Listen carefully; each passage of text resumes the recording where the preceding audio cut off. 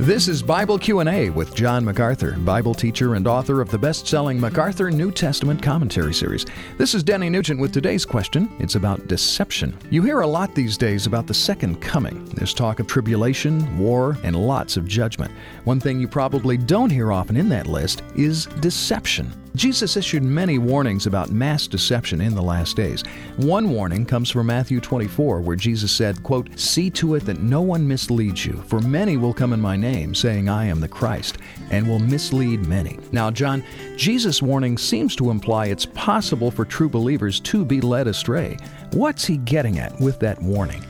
Well, it is possible for believers to be led astray. In Ephesians 4, the Apostle Paul says, "Don't be any longer children tossed to and fro and carried about by every wind of doctrine." And that is to say, new believers who are like infants are susceptible to deception, false teaching, false doctrine, false leadership, and can be led astray. That's why, in the words of John, they need to grow up and become spiritual young men, strong in doctrine, overcoming the evil one who is the ultimate deceiver. Matthew 24, talking about the future, there will be those believers who are susceptible to being led astray. However, they will not be completely led astray if they truly belong to Christ. And, of course, Matthew 24 also says that the Lord is going to shorten the time of this massive end-age deception, or the elect would be hopelessly deceived. So the Lord protects His own by putting limits on the deception, both in the heart of a believer even today by the constraining and protecting work of the Holy Spirit, as well as in the future by limiting the time.